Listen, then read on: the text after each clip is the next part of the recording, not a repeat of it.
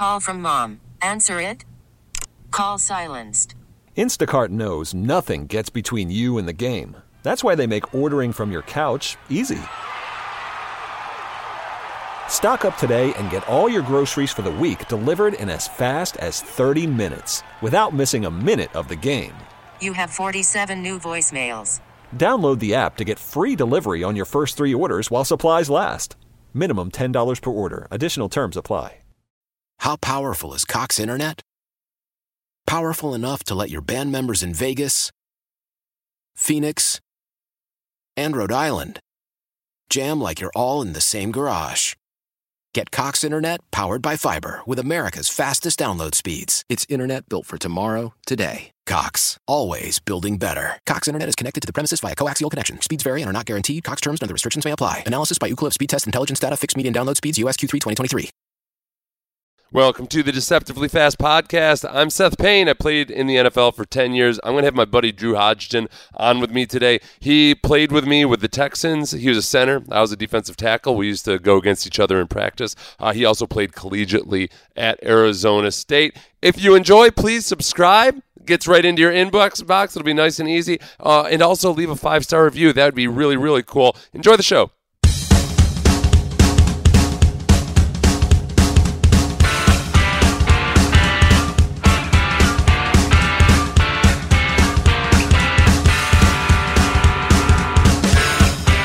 All right, Drew. Buccaneers prevail 31-26. Tom Brady goes to his umpteenth Super Bowl. And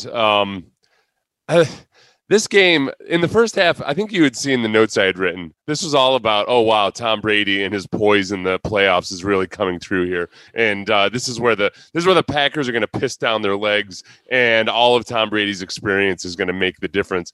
And then the Packers dashed that against the Rocks for most of the second half, because Tom Brady at one point had thrown 3 interceptions in 7 plays, and yet, and they weren't pretty either, right? Like they were all right. Fluttering high arm punts, and all of his, except the one over the middle was just errant. It was a little bit high, but they were all his fault. There wasn't, like, you couldn't blame as many drops as the Bucs receivers had in this game. You couldn't necessarily blame the receivers for those interceptions. So did Tom Brady genuinely outplay Aaron Rodgers here just by getting a huge lead in the first half, enough that he could withstand his mistakes in the second half? Or am I just too much in love with Tom Brady? No, I think your love is showing through too hard. I mean, that was objectively, I think Aaron Rodgers won that duel, even though I kind of reject the premise of duels between players. When guys aren't actually facing each other. Yeah, they're not actually throwing footballs at each other. I'm glad you said that, actually, because I would say that with the Packers, at the very least, the absence of David Bakhtiari was a big deal. And it's not like that's anything new, but they'd been a much better pass protecting offensive line all season long. It was their pass block win rate today, according to ESPN stats, like midway through the fourth quarter, was 57%, which is about average. During the season, they were 74%. So the big huge difference really was the Bucs defensive line. And again, this is another area where I'm biased, but JPP, I would say Vita Vea. Tell me, as a former center, what's it like going against a guy that is never going to have double-digit sacks or anything, but can single-handedly destroy an offensive line's pass protection by just bull rushing every time? Yeah, I mean, it's devastating, because especially when you're considering that, how mobile is our quarterback, what kind of guy do we have now? Aaron Rodgers obviously is one of those guys that I think is pretty underrated as far as his mobility goes. But in general, I mean, it's always going to rush the pass. Always, every single time. I mean, it's going to force them to get rid of the ball before they're ready. Well, and that's where with Vita Vea, I was watching him because I was trying to make a comparison to Vince Wilfork. So the nose tackle Vita Vea, who'd been out and ended up playing a lot in this game. And early on, he wasn't playing a whole bunch. He ended up playing a lot after his broken ankle. But because Wilfork would never get a lot of sacks, and he was more speedy than Vita Vea. But both of them have this ability to just compress the pocket to where Rodgers would be stepping up. Rodgers would flee the pocket before he absolutely had to, before he really had to. It's just that with that presence up in his face, one guy would get free. There would only be one guy loose on a pass rush, but Rodgers would start running. And then I think that I'm still going to give Brady a little bit of the gamesmanship understanding of what to do. Like in the fourth quarter, those interceptions were all deep. I don't know if I can't remember if the Packers scored off of any of Brady's turnovers. But I think that Rodgers stalling out in the second quarter in the red zone down there. And then this is what I'll blame. I'll blame the Packers coaching staff for at the end in the second quarter, not going for kicking the field goal instead of going for it. And then in the second quarter, also not being ready for the punt. Like you send defense stays out there. You got Tom Brady. You think they might, Bruce Arians, you think they might go for it on fourth down? So they just were completely unprepared for that whole situation. And then that poor Kevin, what was it? Is it Kevin Clark? What's that kid's name? Jeez. I mean, I think Kevin Clark is a writer. Kevin, that poor kid. I don't even want to call him out, but I must. He was just an atrocity out there. That was pretty rough. I mean, there were a handful of things, but I think that if you had to pick one, even though it's just not really fair to boil it down to just one factor in the game. I mean, I think those key screw ups by Green Bay's coaching staff. I mean, that's just brutal. On top of the fact that, Aaron Rodgers played well enough to win that game, despite the changes to the offensive line, despite the kind of push that Tampa Bay was getting inside. That was a bit of a debacle, and I don't even know how you can really defend what was going on with Tom Brady at the end of that game. I mean, that was obscene to me. You can't play that way. Those picks were. No. If that reminded me of. Do you remember Peyton Manning at the end of his career when he was in Denver? They weren't as no.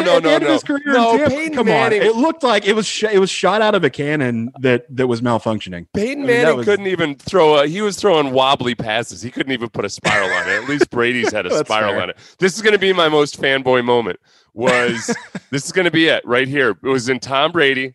It was 28-23. There's 8 minutes left in the game. He's thrown 3 interceptions in the last 7 attempts.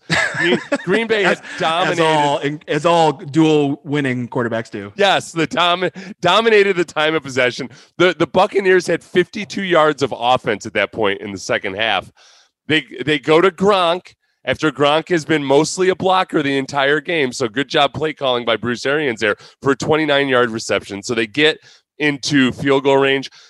Brady misfires on an open receiver out to the left. They're still in field goal range. It's 3rd and 8.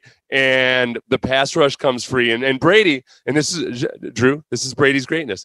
He understood his limitations at that moment. He wasn't going to throw yet another interception as he was getting tattooed by a pass rusher. So he just chucked the ball at the ground. They kick the field goal. They go up by 8. And then the Packers, who have already established that they are frightened of their own shadow, when they get the chance down in the end zone to actually go for the touchdown on 4th down, they kick the field goal instead. The advanced stats, I know everybody always thinks like, well, the advanced stats are always going to say you should go for it. I guess the advanced stats there said that it was about a wash as far as win probability, whether you actually went for the touchdown there or kick the field goal. I would say that I think Aaron Rodgers not running there, choosing to pass the ball on 3rd down instead of running, kind of set that decision up for him. So even though Tom Brady wouldn't have been able to run for squat right there, if Tom Brady could run, he would have made the right decision instead of what Aaron Rodgers did. I chalk this up to Tom and his poise in big games. Yeah, no, I think that you make a very compelling argument that not throwing a 4th interception in 9 passes was a testament to his experience. His talent. Yes. Do you know his fortitude and his gamesmanship? I can't deny that. Drew, that is true.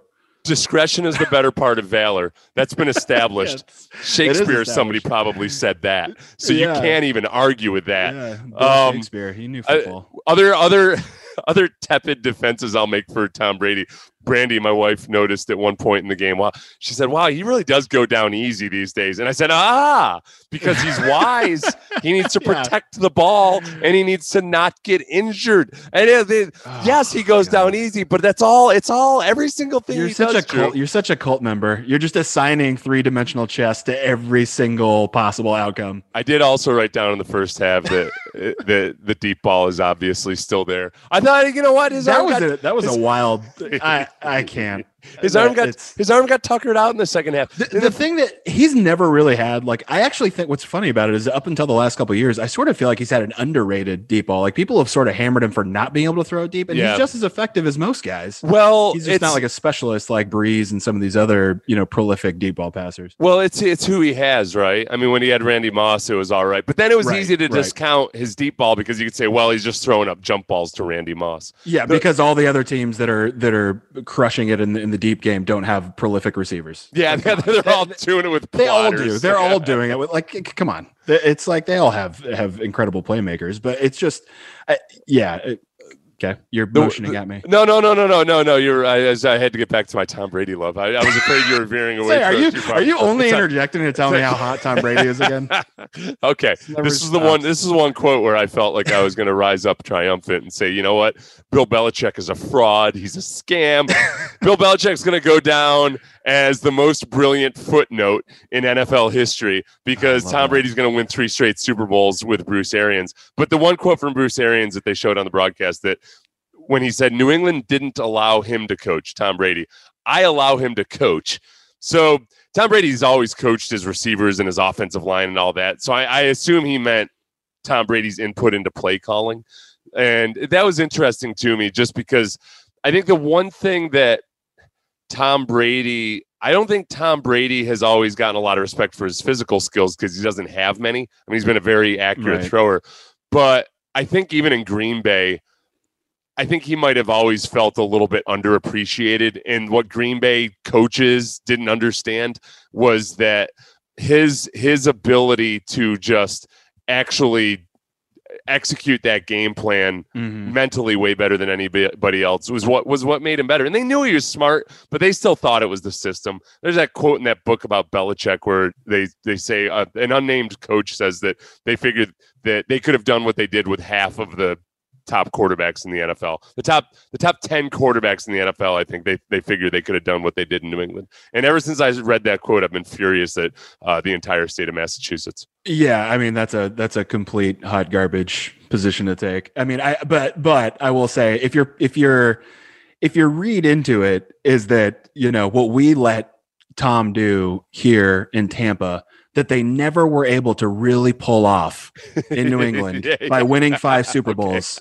is coach on the field. Well, I feel like that's a blazing hot radioactive position to take when it's worked out pretty well in New England despite whatever coaching ability. No, I disagree. I think what happened here is that New England clearly and obviously underperformed, and if they had just a credible GM anytime after Scott Pioli left the building, instead of letting Bill Belichick shop for all the groceries in the same year. Yes. Why stop at one a year? They wouldn't have had so few shutouts in the playoffs if they even had a shutout in the playoffs. I mean, God, it's ridiculous. Yeah. They would have 45 minutes time of possession. But I would say, as far as the things that aren't readily apparent when it comes to a Tom Brady coach team is the body positioning of the Bucs receivers. It's one thing I noticed today. It's not as simple as, wow, those guys are just out competing and out contesting the Packers for these balls.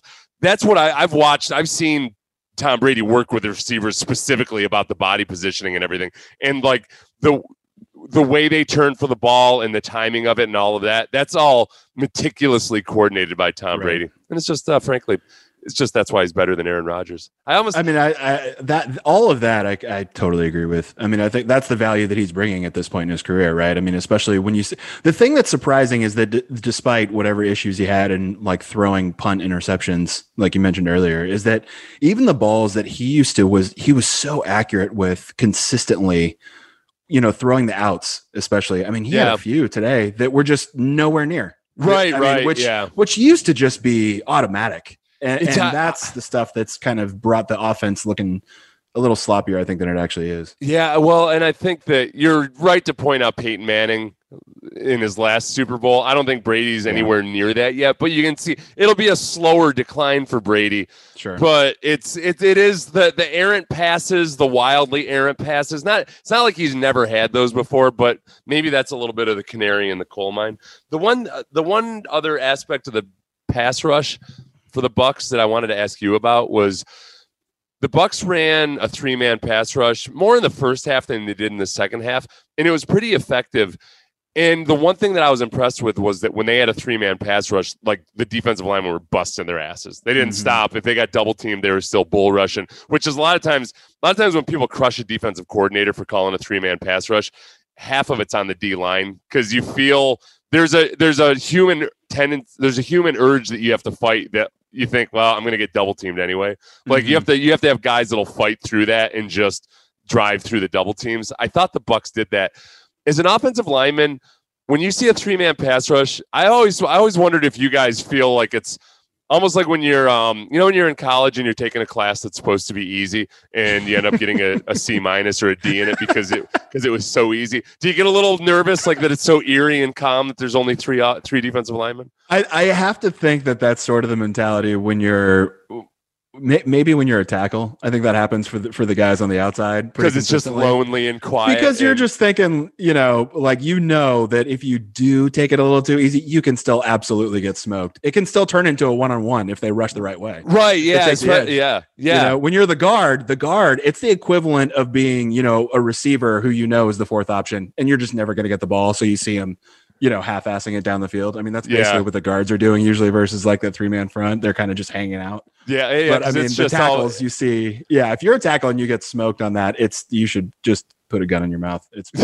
you know where the interior line gets in trouble on the 3-man rush is if there's a spy. So the fourth rusher would be a spy who's out there hanging out in the hook area. And then a center or guard decides he's going to be a hero and just clean somebody up, right? Like, I'm going to go over and crush this guy in the ribs. I'm going to take out his spleen. And then you open it up wide open for that spy to just come up and rush. Yeah. Just leave a giant gap. Yeah. All right. Okay. I'll concede that. Look, Brady played a hell of a first half. You can never take that away from me. No. You can't. They look pretty solid. I still think at the end of the game with all the drops and everything else and the picks, I mean, it just looked like a sloppy sort of game to play, leading into a Super Bowl. Well, the officials were okay. That's the other thing. The officials weren't calling anything. Officials weren't calling anything in terms of defensive holding or pass interference. And so it's ironic that the last play of the game was Kevin King dragging. Like at first I thought that it was a flop at first, but then did you see the angle where it looked like Kevin King was just water skiing behind him? Like it was what do you know what? I give credit to the kid for trying. It was a rough day for Kevin King. It wasn't one of their better outings. I mean, I still, God, that receiving core, I assume, based on what other people tell me about receivers and how good they are, I guess is just really, really strong. So, I mean, I'm sure he benefits from that. And I don't know how it levels up compared to what's going on in Green Bay, but they pulled it out. Oh, the other thing I thought you would appreciate as an offensive lineman was in the first half, the screens that the Bucs were running. I mean, those were beautiful. They really just, they were out there like an armada escorting those guys. It was a clinic. I mean, it was perfect. I mean, they sucked them in perfectly. The guys, I mean, there was one of the screens, and I think it might have been right after you had messaged me too, when we were, going back and forth during the game, where it was just a 3-man rush, which is so hard to run a screen against generally. So hard. Right. Because everybody's out there with their eyes. You're playing zone behind it. So everybody can see it behind it. They're right there. They should be waiting on it. And they still had just an armada of guys body on body. And they still made it work. I mean, that's well done. What is it when teams get their screens snuffed out routinely? Is it generally that they got a couple tells somewhere? I mean, because it's not tendencies by formation typically, because everybody's got those, and you counter them. But it drives me insane sometimes when you see teams that'll be trying to run screens, and every time nobody has bit on anything. Well, I mean, my feeling, and I think Houston has had this problem a lot in the past, where usually, I mean, of course, it can just be your mannerisms and kind of your body language, I think, can give it away during the play, especially with the offensive line up front. But more than anything, I think it's situational. Like the teams that really know how to do it are calling it at the perfect, most unexpected time. Yeah. And there's no rhyme or reason. I don't know. I think it's instinct.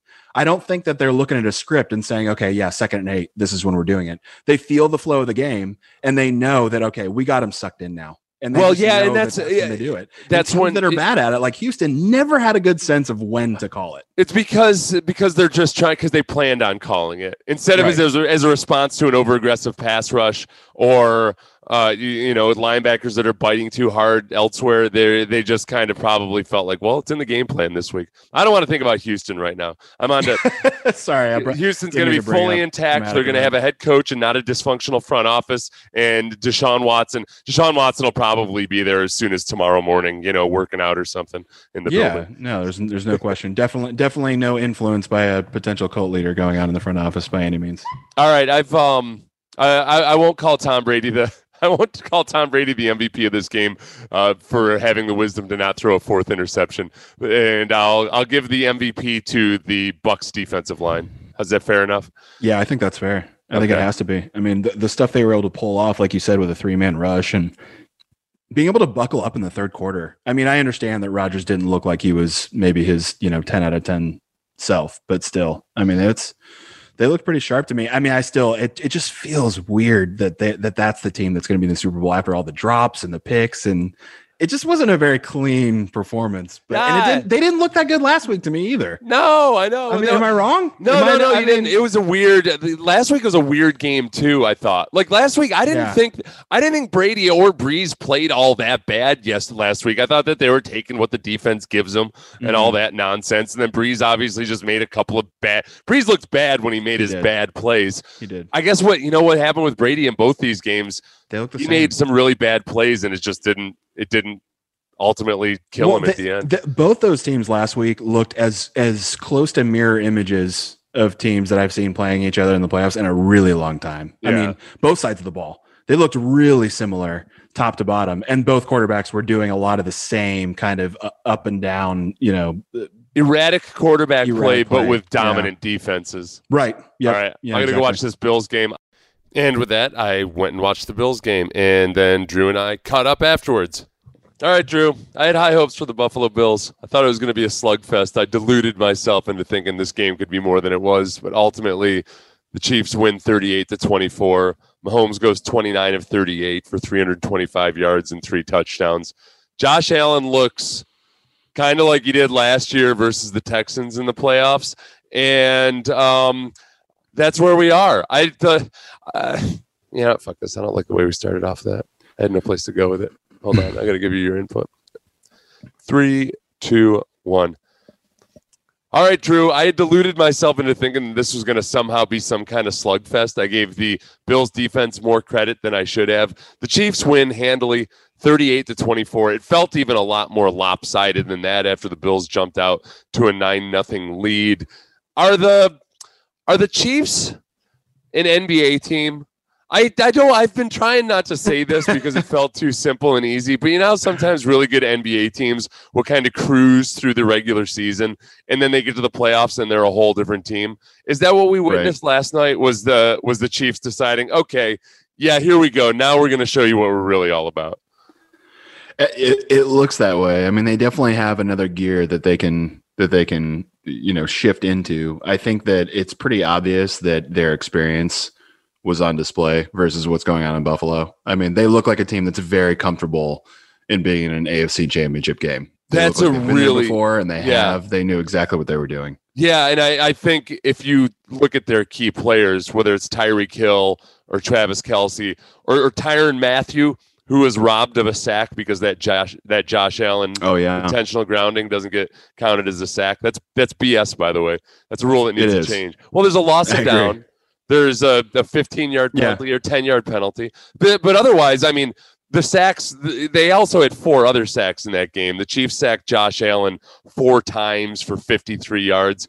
It was just it was an absolute drubbing. And I think you're exactly right when you talk about how one team looked like they belonged there or they were ready for it. And the Bills just looked a little bit more timid. Stephon Diggs got pressed a whole bunch at the line of scrimmage, and it limited him. And I think that the Chiefs just showed up and showed who they were and what you expected them to be.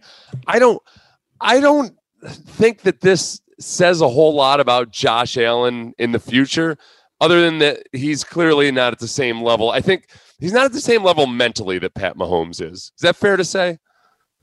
It is. It's one of these things where I would be interested to hear what, shared friend in Sage Rosenfels would think about his performance, because I'm just not enough of an expert on each individual quarterback play to make that, guess on his future. But he just, it's one of those things that sounds trite to say, but he doesn't look like the guy to me. He looks uncomfortable. He doesn't look like someone who's in, several years now, into their career. I don't know that you can keep just calling him a young player without enough experience. I mean, the guys who are ready usually are ready by now. I don't know. It's his third year. It's his third, and he just took a step forward this year because of the changes in his throwing motion. Mm-hmm. Like he became more of a pure. I don't want to say a pure passer, because he'll always be a runner. Also, the running was a huge part of it. And I think the Chiefs said, okay, look, we're going to play a whole bunch of man, which is going to free the quarterback up to run. And Josh Allen ended up running for 88 yards. But when you've got Patrick Mahomes on the offensive side of the ball, the quarterback can run all he wants, unless it's Lamar Jackson. And we've seen, like, even when it's Lamar Jackson, that's not enough if you're not getting it done in the passing game. Yeah, he's got to take that next step next year to where he's diagnosing things pre-snap, because those sacks, a lot of those sacks were just in not recognizing the blitz. It was in him kind of being surprised about what was coming and him not being ready for it, where a more veteran quarterback knows at least the blitz is coming, and he's ready to throw it away if he doesn't get what he wants. Well, Allen's like kind of he's still processing as the blitzers are coming, as the pass rush is coming, and you can almost kind of see him thinking like, oh, wait a second, should I throw this away? And it's too late.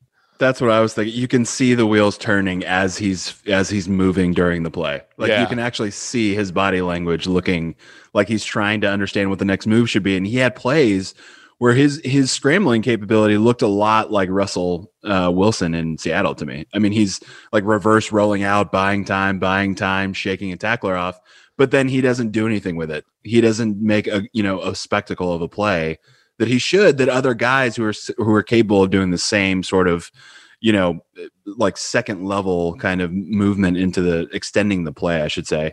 And he doesn't do anything with it. So it's, I don't know. I mean, we'll see. I'm not really sold on it, barring their defense just turning into something that's historically effective for him to be able to lean on it. Yeah, and we'll get to Leslie Frazier's defense, because Leslie Frazier is a leading candidate to be my Texans head coach. So that's a whole nother topic. I will give Josh Allen this when it comes to the execution of the RPO game and a lot of the read option stuff. He's pretty smooth. I like. Sure. Over these last 10 years, as the college quarterbacks become more and more prevalent, and the college schemes become more prevalent, I love the guys that really genuinely sell it. And Josh Allen will run 7 yards out and carry out the fake like he's got the ball after he hands the ball off. It's just that by the second half, you'd see so many times where Allen would be rolling out on either a sprint option or an RPO, and the Chiefs just had everything covered downfield. Yep. It was just they just had everything blanketed. Their secondary looked good. I mean, I'm surprised. It's all about matchups. I'm wondering about just exactly how good they'll look versus Tom Brady. But the other thing about the Bills defense, Leslie Frazier kind of playing a bend but don't break. It used to be that teams would play that bend but don't break because it was too hard for offenses to actually march down the field, throwing everything underneath. Mm-hmm. Guys, between Tyreek Hill, Travis Kelce, and the rest of them, they turn so many 5-yard catches into 15 and 20-yard receptions. And I mean, some of it's leverage issues by the defense, but a whole lot of it is just what we'd said, that they're animals in the playoffs. These guys, Travis Kelce annoys the crap out of me, but I cannot deny that he's just got a little something extra in these primetime games. Yeah, I that's a great example of a guy who I hate that he's good. It just bothers me personally that he's good. Yeah. Like there's like characters like that in movies that you watch, like TV shows, and you're just like so mad that they're like doing well and it's not even real life. It's like any of those John Hughes movies from the 80s where like the rich good looking guy and like everything just goes right for him and there's nothing the snotty guy can do. Where at the end of the movie, like, yeah, sure, the rich guy didn't end up with the girl, but he's rich. and he's hot and he's going to do fine. Like after the movie ends, he's going to do better than in real life. Yeah. In real life. By the time he's 35, he'll be doing the exact same things that he was doing like when he was a kooky teenager. He doesn't lose that ability to bully people as life progresses. No, he's he lost the yacht race when he was 16. How will he ever recover? How will he ever recover from that when he takes his gap year in Switzerland? It's like, you mean he didn't end up with his first love when he was a sophomore in high school? What a disappointing finish for him. Like, oh wow, it's like you dodged a bullet, man. He lost the girl who was super hot for their high school to the nerdy sophomore, but then he goes off to college where he's a rich kid like that drives a Porsche and has all the cocaine. Like where his dad bought the education wing of the building, so he was able to get into Harvard even though he doesn't belong there. But getting back to the Chiefs, I mean, it's there. One thing that's just so obvious, and the Buffalo, Bills defense obviously is no joke, and their team speed is just outrageous. I mean, Kansas City, like in space and doing anything else, it's night and day for almost any other team that you're watching. It's every single player can just extend the play. And they execute all the little wrinkles that they do so well. Right. It might sound simple enough to just throw in a new few plays or a few wrinkles every single week and have all these options off the jet sweeps and the end arounds and the little Travis Kelce shovel pass. But to do all those things at the speed they do, it's really fun to watch. I mean, teams that try to do that much usually screw up a lot. And these guys don't screw up a lot. You have the Mecole Hardman issue in a couple snafus in this game, but being down 9-0 just doesn't matter to them. It just runs so smooth. And that's even despite when you're watching, Mahomes scramble and he gets in the open field and he just looks like he's limping at, 50% ability. Yeah. And he's still just, getting 12 yards. Oh, the other coaching issue in terms of just not being ready for the big game or perhaps not understanding the situation that you're in. Sean McDermott, I know you're a defensive-minded head coach. I know that your defense played better as the season went along, but you have to understand that you're playing the Kansas City Chiefs. You kick a field goal from the 2-yard line. You kick a field goal from the 8-yard line when it's 24-12 midway through the fourth quarter. And it's not going to get it done versus the Chiefs. You have to just put your foot on the gas all the time versus those guys. Yeah, there's sort of I feel like a theme of that in the playoffs. Like some of these teams aren't realizing that they're in the playoffs and that you're just not going to win these games by doing that.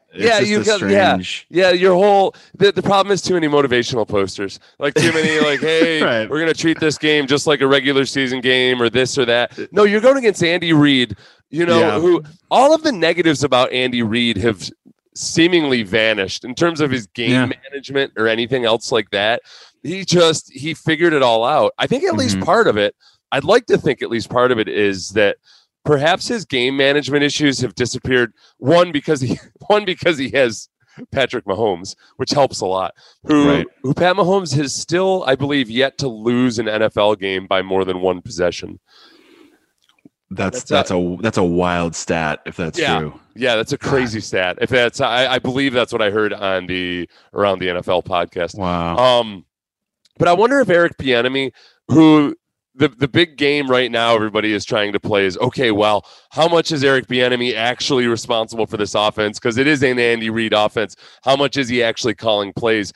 I do wonder if at the very least Bieniemy has such a working relationship with Andy Reid that a lot of the game management decisions can be handled completely by Andy Reid instead of Andy Reid being as heavily involved in play calling. Yeah, that's a great question. I feel like that's sort of the if you're a Texans fan or if you're someone who's just on the outside watching it with interest, that seems to be the $1 million question: is what exactly is the input in that formula? Like, who's responsible for what in that? And it's like, but I mean, you have to think, Andy Reid has always had these really interesting, innovative sort of offenses, and it seems like it's come to fruition now in kind of the modern age where people are doing more RPOs and everything else, and quarterback play has changed a bit. Where McNabb was kind of like the freak at his position at that time for a brief period, and it's like now that his running ability and scrambling would be nothing compared to half the quarterbacks in the league now. So and Reid's been doing it forever. So it's just like old hat. Yeah. Like he's just now able to really, spread his wings, beautiful little butterfly that he is, and fly just off. So light on his feet. The Eric Bieniemy job search is intriguing me. Like the more I watch this, and when I watch clips of Eric Bieniemy, and I've talked to a couple people that know Eric Bieniemy. Eric Bieniemy, aside from all of the racial components and systemic issues and all of that, I do think that at least part of it with Eric Bieniemy is that I don't think, and this is a compliment to Eric Bieniemy, I don't think he wants to play the kiss a billionaire's ass game.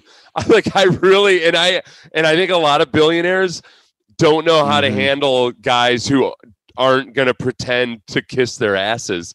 And I think there's a really good chance that that's the quality that's going to end up making him a really, really good head coach. But he needs to have an owner who either has the balls or ovaries or whatever to understand that, oh, look, I'm not hiring a guy that needs to speak to the board of directors properly or anything. Because Eric Bieniemy does not he does not give a damn about like presenting himself. Dan Campbell got the job up in Detroit, and he had a really weird, wacky press conference. But he sent a pamphlet. He sent a little booklet that he had written with his coaching philosophy, all this stuff, up to the owners' or the Detroit Lions ownership before he went up there, and they were just gushing about it. Like, oh my gosh, his ideas about corporate culture are just aligned so perfectly with ours. Like, corporate culture, my ass. Hire a bunch of good football players and some good coaches and go play football. Yeah. But the corporate culture they've had in place has just worked out beautifully for them. So make sure you get someone who aligns with that. Yeah, no, I mean, no, it's like they're hiring somebody to work at Ford Motor Company, right? And it's just not. It's not the same. I think a lot of works. The coaches that go in and interview and sell them on it and have a good motivational speech. I mean, it's cliche, but I mean, it works. It totally works. I agree. I mean, I think no matter what, those owners, people in the front office, people who, probably come from generational wealth, there's an element of privilege, no matter how self-aware they are, cannot be completely separated from the decision. Like there just is. No, yeah. They are being placated to nonstop all day, every day, by players, everyone else, and even the ones who are very aware, at least to the extent that they can be, do not realize that, the one time that someone's actually being real, it might just come off as rudeness or a lack of, interest in the position. When it's not really the case. Yeah, it's not. Well, because a lot of them, it's their version of like, oh, well, hey, I took my lumps coming up. I was a junior executive for 3 solid years before, before I made it to senior. I actually executive. took my SATs. Yeah, so, right. All right, buddy. We'll get together later this week and preview this Super Bowl. Awesome. Thanks. Have a good one, man.